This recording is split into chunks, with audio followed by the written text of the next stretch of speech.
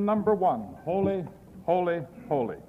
We shall sing the first 2 stanzas in harmony, the last 2 stanzas in unison. Number 1.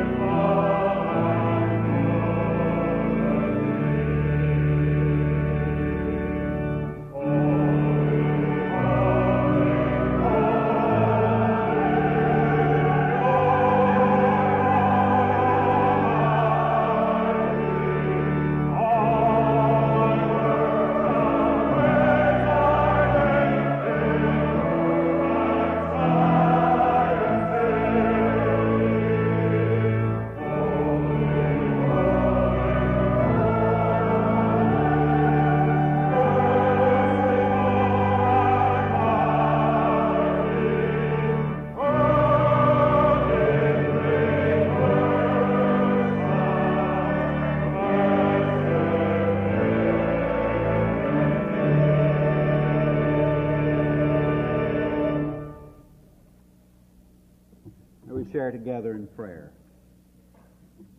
Our Heavenly Father, we come to your house again this moment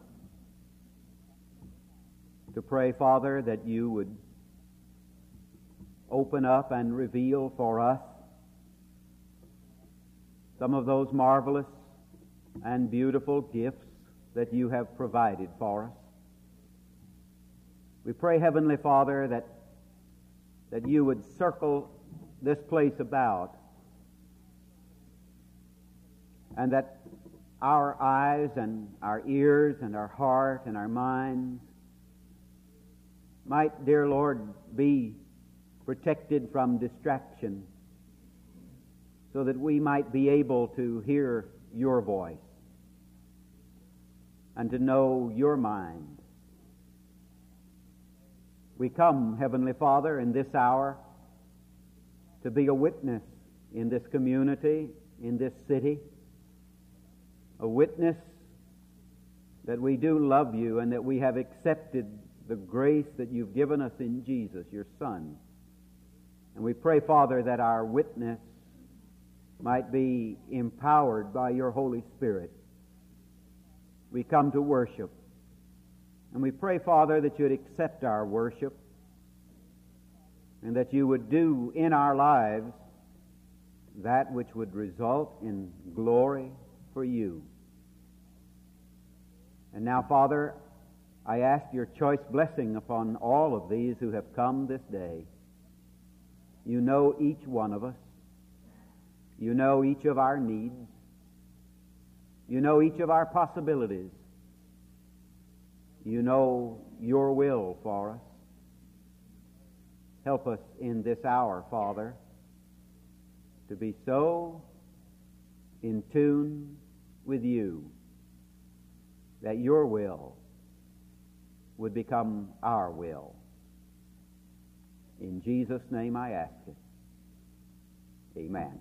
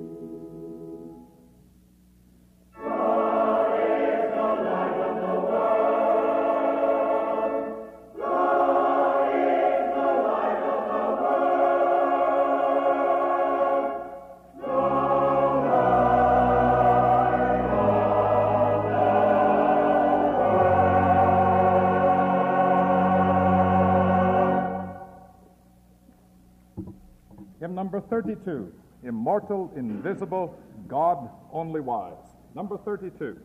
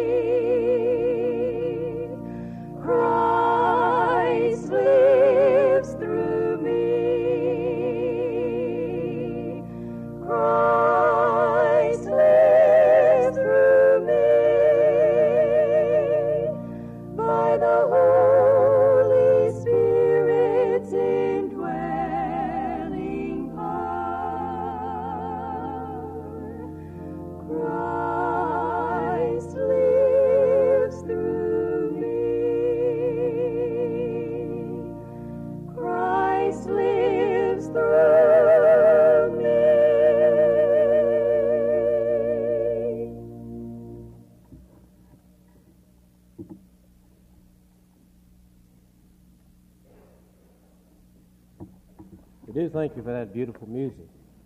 Now it's our pleasure to extend a warm welcome to those who visit with us today. Always, it's a pleasure to have you in our services. I'm going to ask our men here at the front if they won't stand right now with our visitors' cards.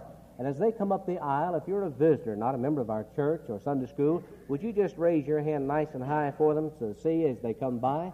They'll give to you one of these cards, which we ask you to take and to fill it out and drop it in the offering plate as it comes your way in just a few moments. But more important than that, let us say how glad we are that you're here with us today to worship the Lord here in His house. You bless us with your presence, and we trust that this service will be a real blessing to you.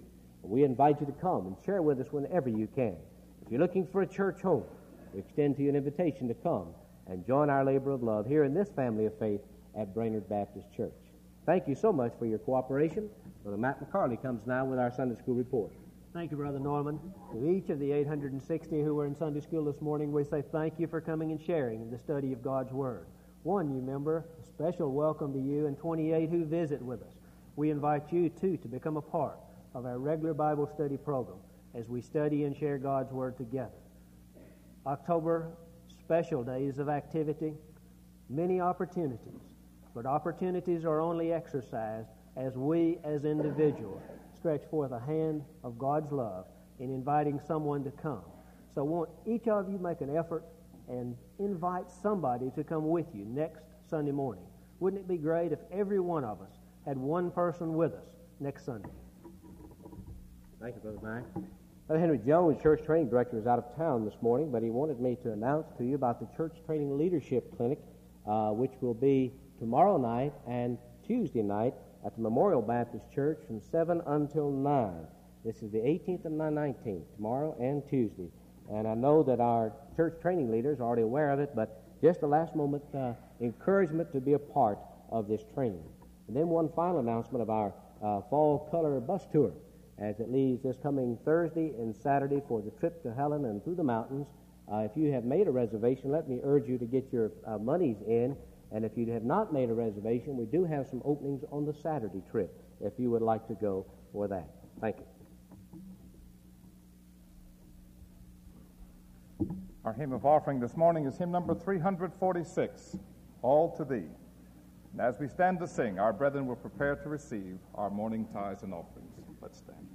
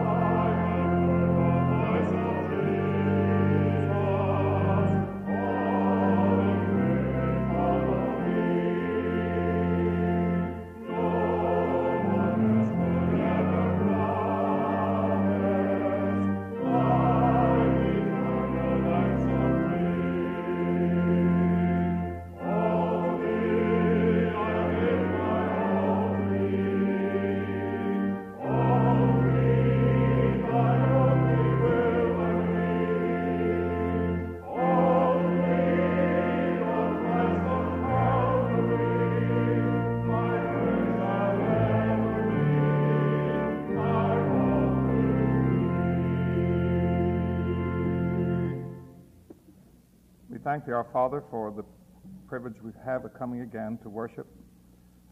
We thank Thee for the many blessings You've given to us. And now as we return a portion of that which You have given to us, we pray that Thou wilt bless it and use it, that the name of Christ shall be honored throughout the world. In Jesus' name we pray. Amen.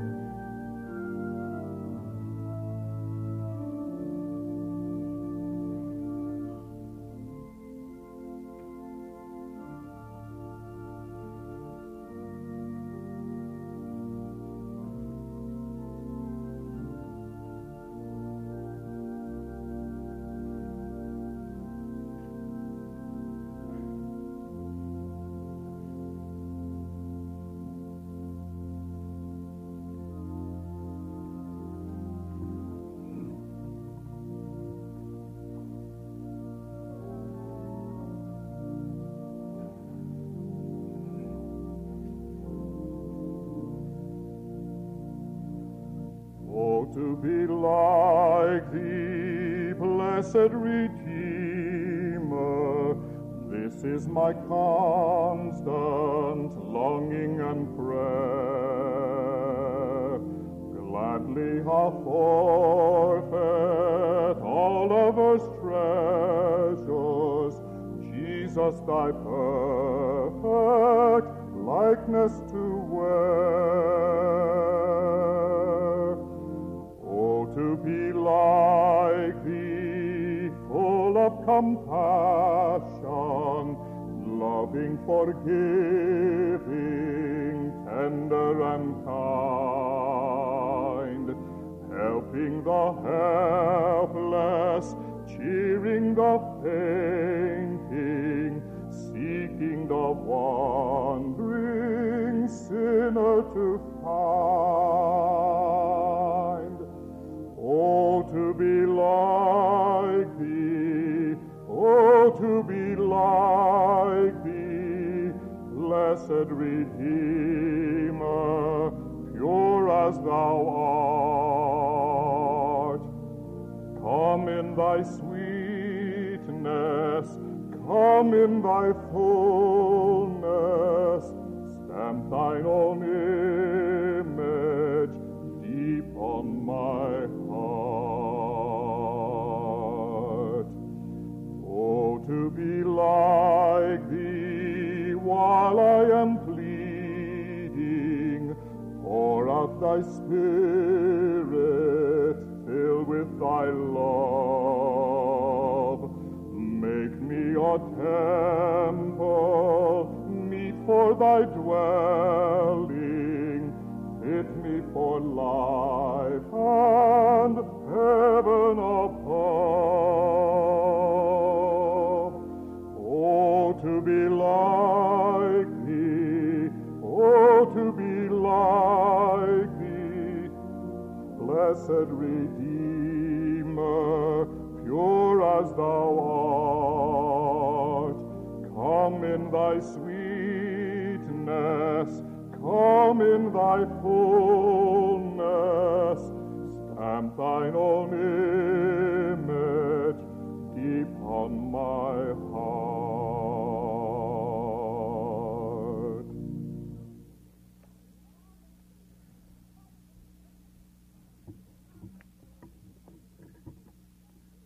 It's very difficult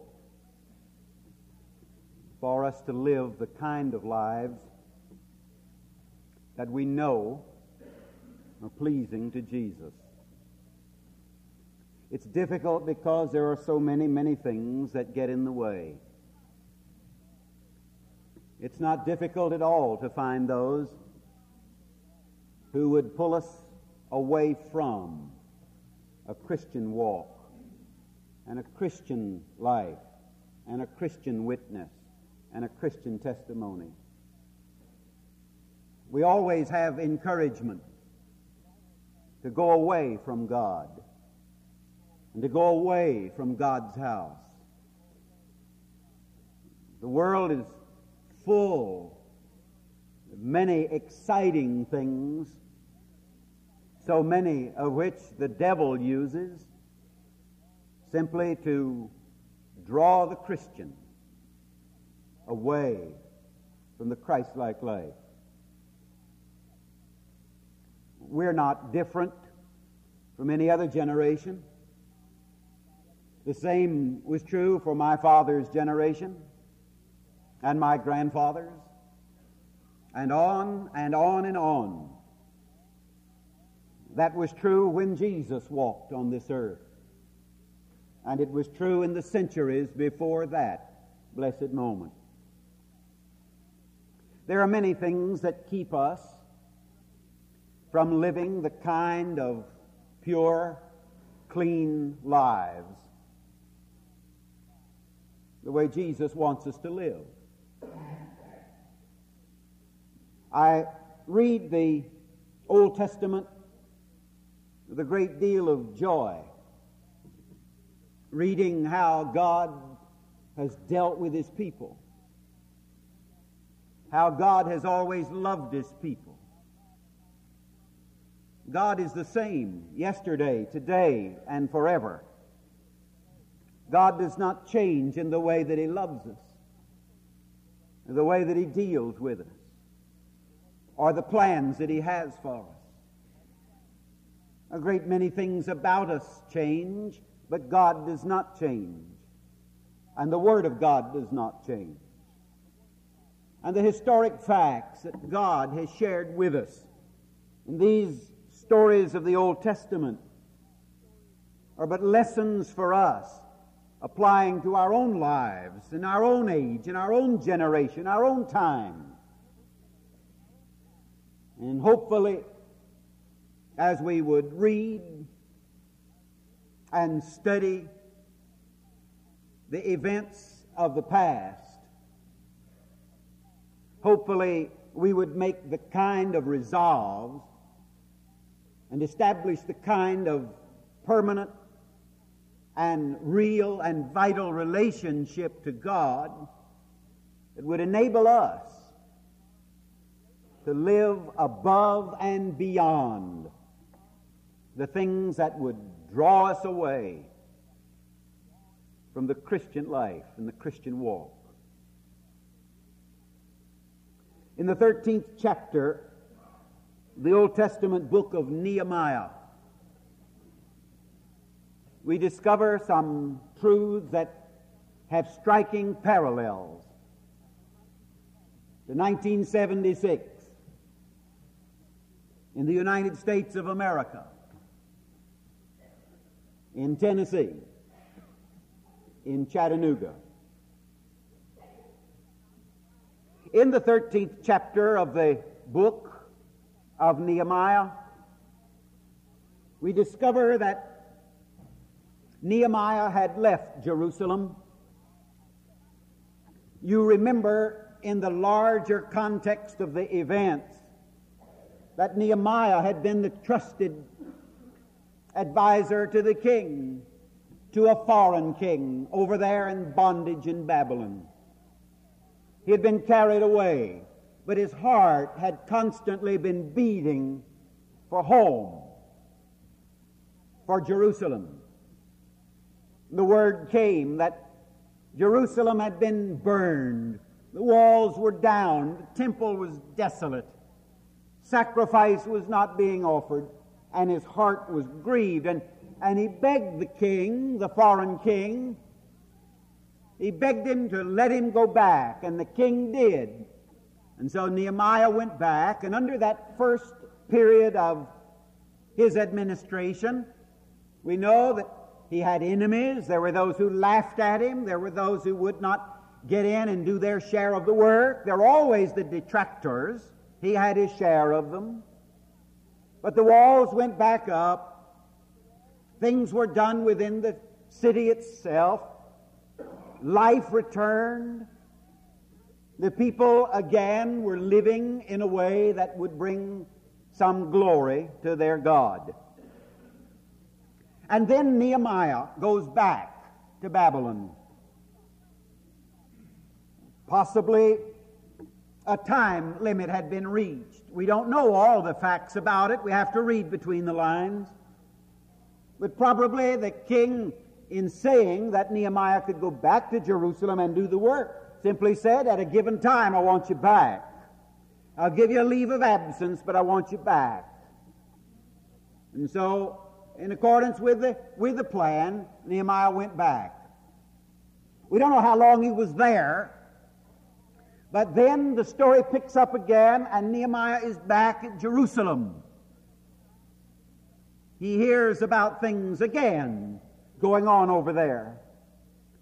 The first time, it had been the fact that the physical walls had fallen and the physical temple was down.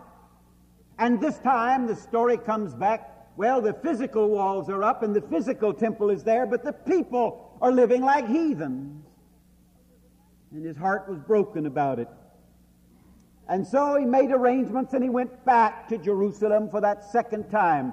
And the events that we read about here in the 13th chapter are the events that take place during this second time of his administration. He comes back. And he comes back to set straight the things that are wrong, the things that are amiss. On coming back, he discovers, he verifies for himself the things that he had heard, that is, that a great deal of backsliding had taken place by the Jews in the city of Jerusalem. They had had a good beginning back there. They were worshiping back there. The services were going on. But now, the tenor of the time is to backslide, to be away from God and away from God's house. And so he comes back. He discovers that there's a great deal of compromise with the devil. That those who were supposed to be living godly lives were compromising their convictions. We're saying, oh, well, what difference does it make? You don't want to be dogmatic. You don't want to be a fanatic. And so compromise was the order of the day. Nobody was distinctly godly. Nobody really standing up for God, being counted as one of His. Because of what Nehemiah had done in his first administration, a measure of prosperity returned.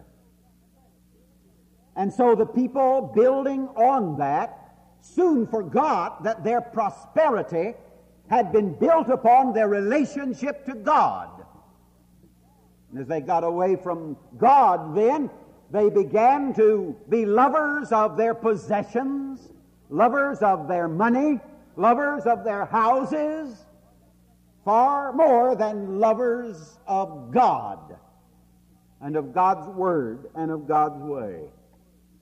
And Nehemiah raised his voice against them. The easy thing is to just be quiet, just not say anything. I'm still amazed as I think about it that a few years ago, when the referendum for liquor by the drink was held in our community, the number of voices that were silent, that should have been lifted in opposition to the hellish trade. I was amazed at the number of preachers whose names are so well known and flaunted as being popular preachers of our area, who are silent in the issue. It's an easy thing just to be quiet. Don't offend anybody.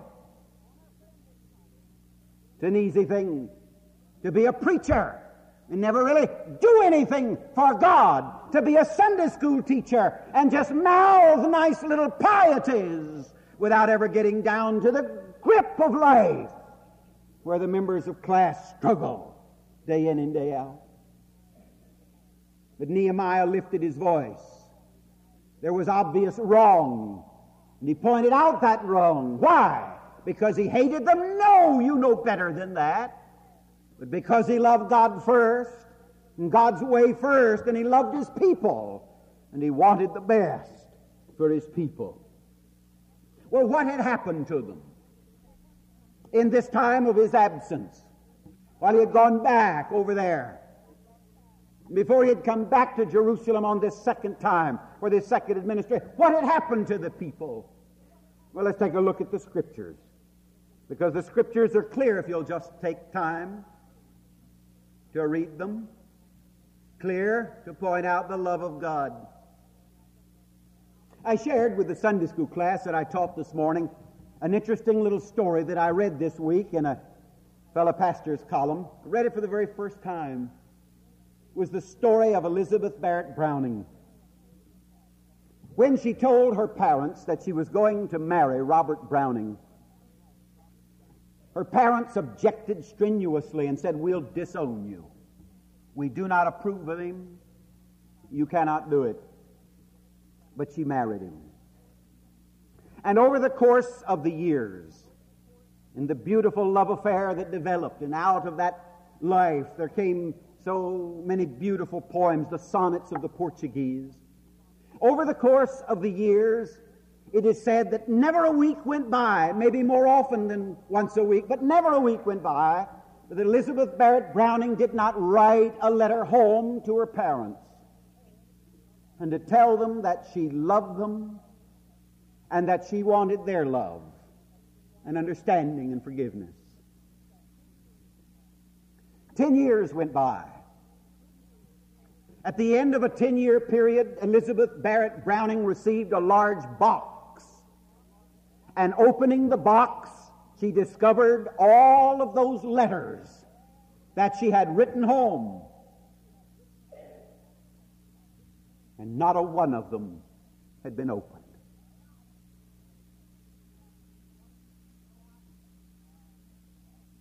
How often God sends a love letter into your life and mine.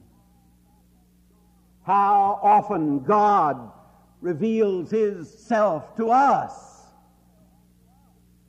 But like these parents, blind in their hatred, cannot read and see and know the love that God has showered. The people were like that. We must not be like that. We must let the Word of God speak. And God in love does speak. God in love does share Himself.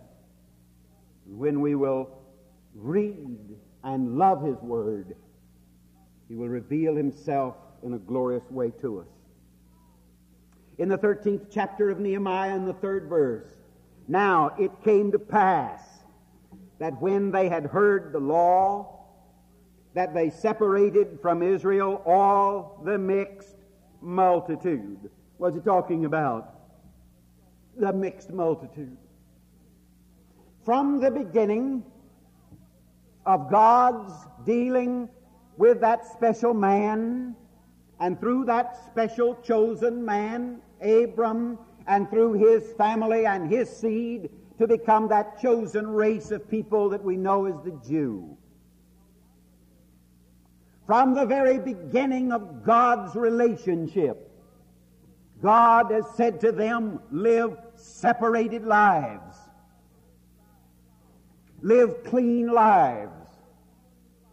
Don't marry with the heathen. Don't travel with the mixed crowds. Don't go with mixed company.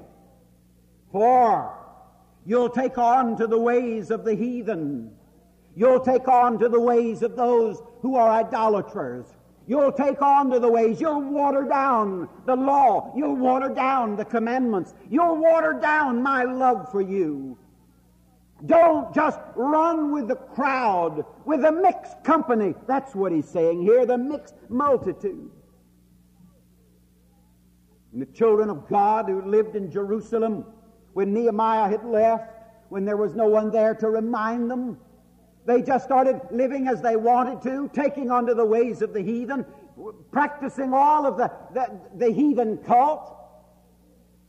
And they were a disgrace to God because they did not keep a purity. Now you see, everything that we say here about the Jews in Jerusalem, where Nehemiah points out for them how he wants to help them and bring them back to the way of God. See this in this hour as the parallel for your generation, for my generation, for your life, for my life, for your family, for my family. Let's look at it in the light of now.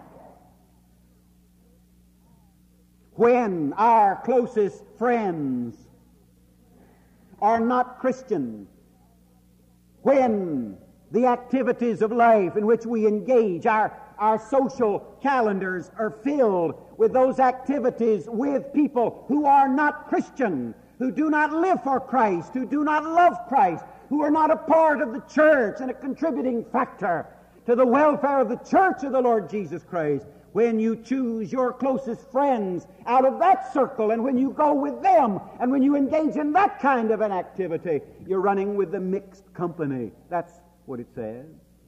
And that's what they had been doing. And because they'd been doing it, it led them on and away, further and further away from God. Jesus, we're told in the New Testament, Jesus was in this world, but he was not of this world, and we are to be like Jesus. Jesus is our example. That we are in this world. God has put us here for a purpose. We are to make a bold thrust in this secular society of which we're a part, but we're not to be like the lizard who changes color in every leaf we trot. We're to be standing forth unashamedly as the children of the King. Well, Nehemiah discovered that in his absence on that sojourn back over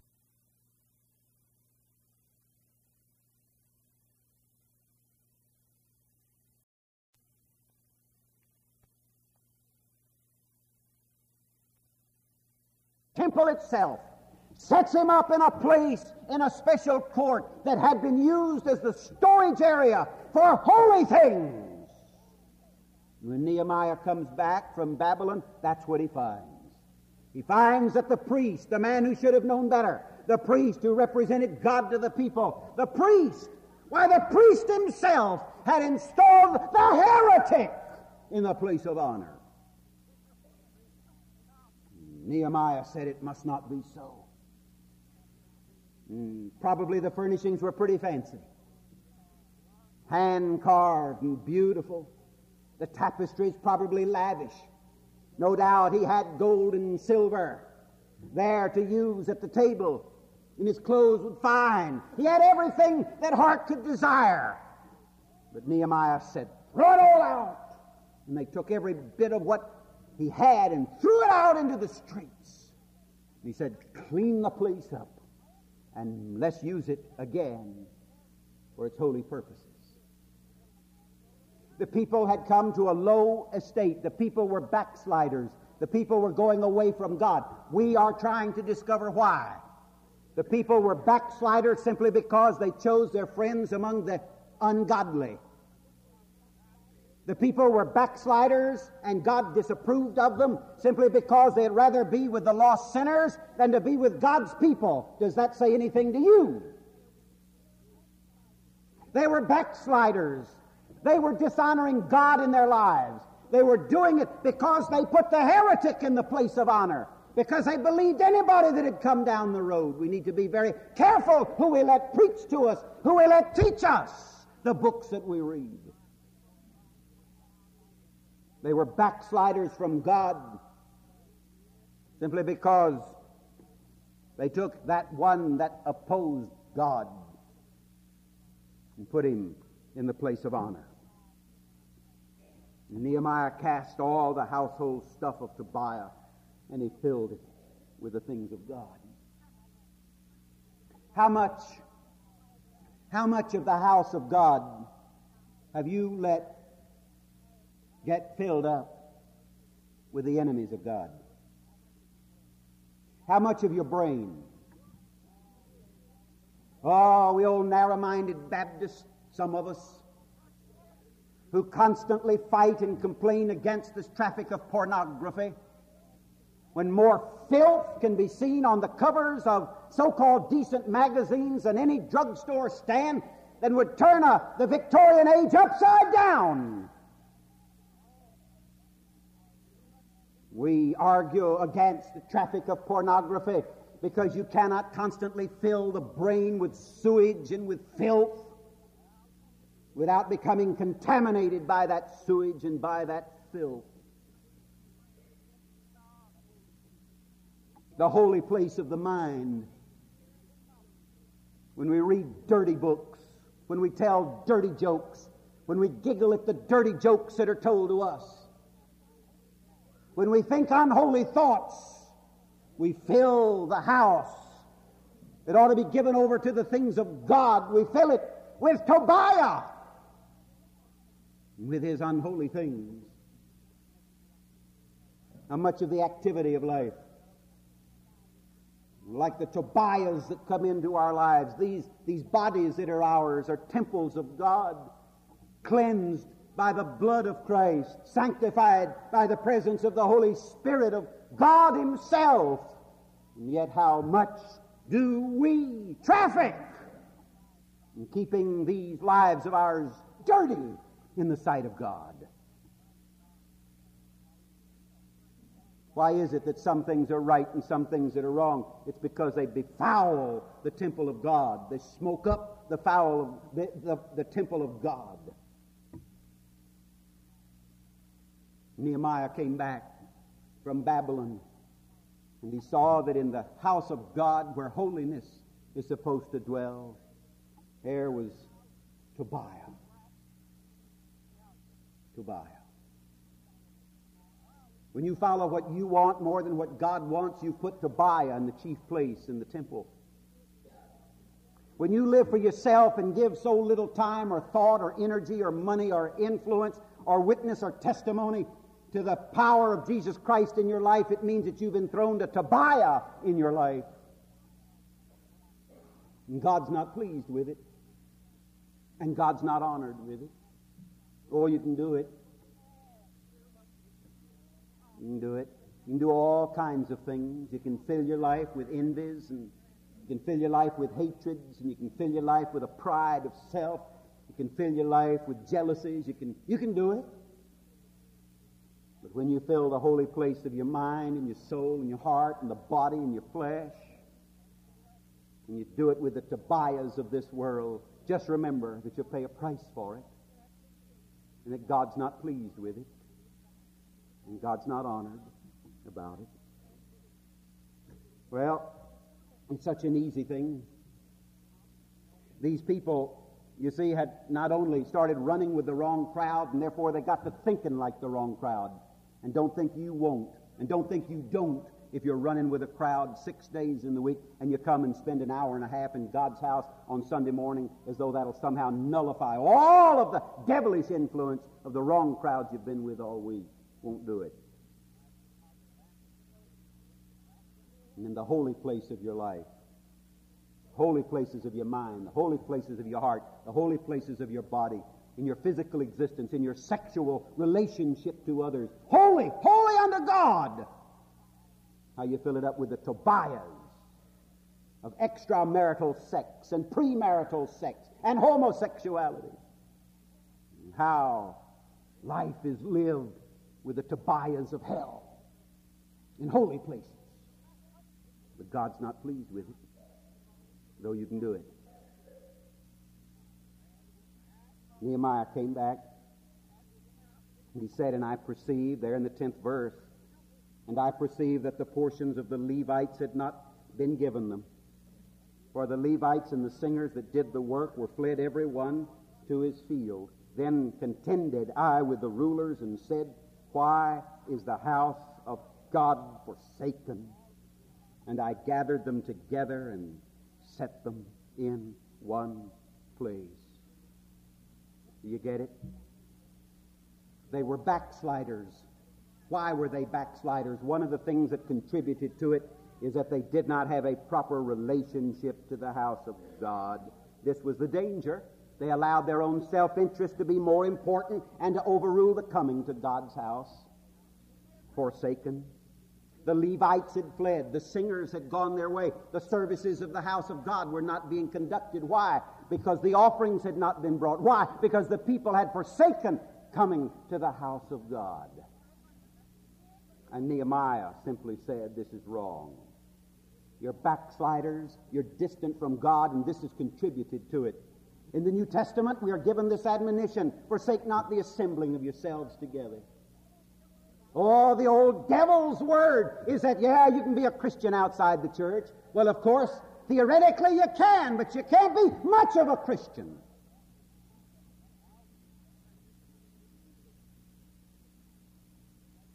Forsake not the assembling, the coming together for worship, the sharing of the possessions of life, the desire to promote the things of the kingdom of God for the honor of God. God's house, it's a place for Christians to assemble and to study and to pray and to worship and to grow and to be like Jesus. They had forsaken the house of God. Had forsaken the house of God. Oh, I like football as much as anybody else that comes down the pike. But I suppose that if the Bible were being written today, instead of saying here that they worship the gods Baal, B-A-A-L, it'd have to be they worship the god Baal, B-A-L-L. 84,000 gathered in one city to watch a football game on yesterday afternoon. And empty pews here today because folks have slept late this morning because they worshiped the god Baal. More money spent for 2 hours pastime on any given Saturday afternoon in a ball season than to be spent by the people of God to promote the glory of Jesus and spread the gospel around the world, be given all year long. Worship of the wrong gods. You can worship the wrong gods right in your own house, right in your own home. They had neglected the proper kind of a relationship to God on God's day. Nehemiah came back with a broken heart. He loved his people and he loved God. And he wanted his people to know God, not just to be slaves to God, but to receive the blessings that God would give. For God had marked out the way in which they should go. Ways of blessing, ways of honor, ways that would result in their own closeness to Him. And when you get close to God, you get God's blessings. When you get away from God, you get the punishments of God. Nehemiah wanted his people to have the blessings of God. And so he discovered what was wrong with them. And he said, not only are you running with the wrong crowd and you prefer them and you do God's people, and not only have you put the false teachers and the false things and false folks up in the holy places of your life, just as Tobiah was given a very place in the courtyard of the temple itself, the relationship to the house of God, but the relationship to the day of rest. Look down at verse 15. In those days saw I in Judah some treading wine presses, when? On the Sabbath, and bringing in sheaves, and lading asses, as also wine and grapes and figs, and all the manner of burdens, which they brought into Jerusalem on the Sabbath day. And I testified against them in the day wherein they sold their victuals. There dwelt men of Tyre also therein. They brought fish and all manner of ware, and they sold on the Sabbath unto the children of Judah and in Jerusalem. And then I contended with the nobles of Judah, and said unto them, what evil thing is this that you do, and profane the Sabbath day? Did not your fathers thus, and did not our God bring this evil upon us, and upon this our city? Yet ye bring more wrath upon Israel by profaning the Sabbath. And it came to pass that when the gates of Jerusalem began to be dark before the Sabbath, I commanded that the gates should be shut, and charged that they should not be opened until after the Sabbath. And some of my servants set I at the gate, that there should no burden be brought in on the Sabbath day. So the merchants and the sellers of all kind of ware lodged without Jerusalem once or twice. Then I testified against them, and I said unto them, why lodge ye out about the wall? If you do so again, I'll lay hands on you. And from that time forth came they no more on the Sabbath. God's day is God's day. In the New Testament period, we observe the first day of the week, which is the mark of the resurrection of Jesus Christ. It is the Lord's day.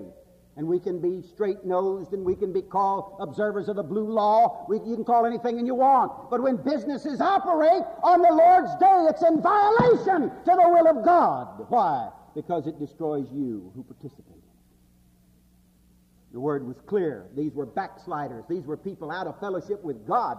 These were people who were robbing God. These were people who were not tapped on to the great blessings that God wanted them to have. And Nehemiah said, here's the reason. You're running with the wrong crowd. You put the wrong things on the throne room of your heart, in the very temple in which you live. You despise the house of God. You forsake the assembling of yourselves together.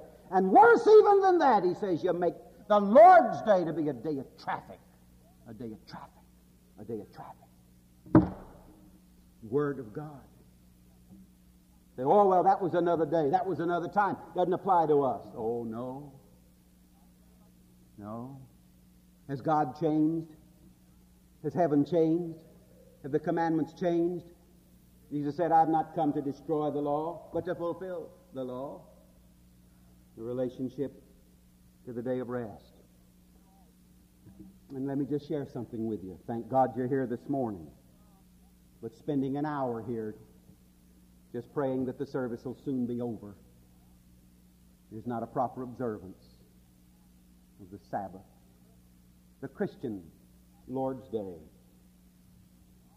from the early morning to the late hours to serve God. When you do not honor the Lord's Day, you dishonor God Himself. And so we need to be careful about what we plan, careful about what we schedule, careful about what we do on the Lord's Day. Just one other. I must mention it because it is here in God's Word and it's a part of the story. And with this, the message is over. The people were backsliders. They were away from God. They were not living in the joy of fellowship with their sovereign God.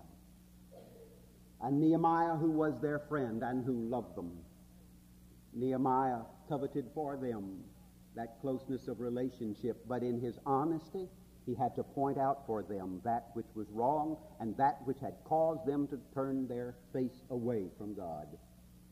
And here's what he says. We look now at the 23rd verse. In those days also saw I Jews that had married wives of Ashdod and Ammon and of Moab, and their children spake half in the speech of Ashdod, and could not speak in the Jews' language, but according to the language of each people. And down in the 27th verse, shall we then hearken unto you to do this great evil, to transgress against our God in marrying strange wives? A people God had created, a people God had chosen for a purpose to be the channel through which His divine revelations would flow to all the world, a people for whom He desired theirs be the life that's pure and clean and close to Him and wholesome and honest and right, and all of the various things that He had set in motion whereby they could learn of Him and grow to be like Him. They turned their backs on all of that, including this matter of who they married. When Nehemiah came back, he found out that marriage didn't mean anything. Marry anybody you want to, that was the rule of the day. Live with anybody you want to, that's the rule of the day. Unholy alliance, they marred, and here a mongrel testimony came out. Getting married to non-Christians has marred the lives of more Christians than nearly anything that I know about. Well, how do you get married in the Lord? You do it when you court in the Lord. You don't marry folks you don't know. You don't marry folks you don't date. So be careful who you date. And be careful how you court. And be careful what you do. And remember here that believers are not to be yoked with non-believers. And this was the problem in the day, that Nehemiah came back with a broken heart to Jerusalem. This was his word to them: you've married the wrong women. And your children don't even know about God, and they can't even talk the language. Oh, how illiterate our children are in the things of the Bible. How ignorant and how dumb we are in the things that pertain to God Himself. Why? It's because we've not been careful in this matter of the purity of our lives. A spiritual purity that touches, yes, even the home, the one we marry. Girl, be sure that boy you're dating's a Christian boy. Girl, boy, be careful who you date. Be sure she's a Christian. Walk together in the Lord, and be clean in the Lord, and careful who you run with, and be in the house of God, and give God the Lord's day. This is a formula for being right with God. And here it is. And it's the parallel with our day. They were backsliders, and Nehemiah called it by the right name. Are you a backslider? That is, has there ever been a moment in your life that you were closer to Jesus Christ than you are right this very moment? there's ever been a moment that you had closer fellowship and a sweeter relationship with God and with God's people than you have now, it means you're a backslider. I don't care who you are. And I say that in love, and I say it in honesty, as one who desires that that relationship for you and your God and God's people be so very clean and rich and solid and sure. Walking with Jesus. They were backsliders. But Jesus welcomed them, welcomes us. For if we confess our sins, He's faithful and just to forgive our sins and to cleanse us from all unrighteousness. That's the beauty of it. Walking with Jesus. Our Father in heaven, as we read this experience of Nehemiah and the people in Jerusalem thousands of years ago, dear God, it's just like reading this morning's newspaper. For, dear Lord, it describes us so beautifully, so horribly. For we find it easier to run with the wrong crowd. We find it easier to do things on the Lord's day for our pleasure, but that rob you of the honor of the witness of our lives. We find it so easy to neglect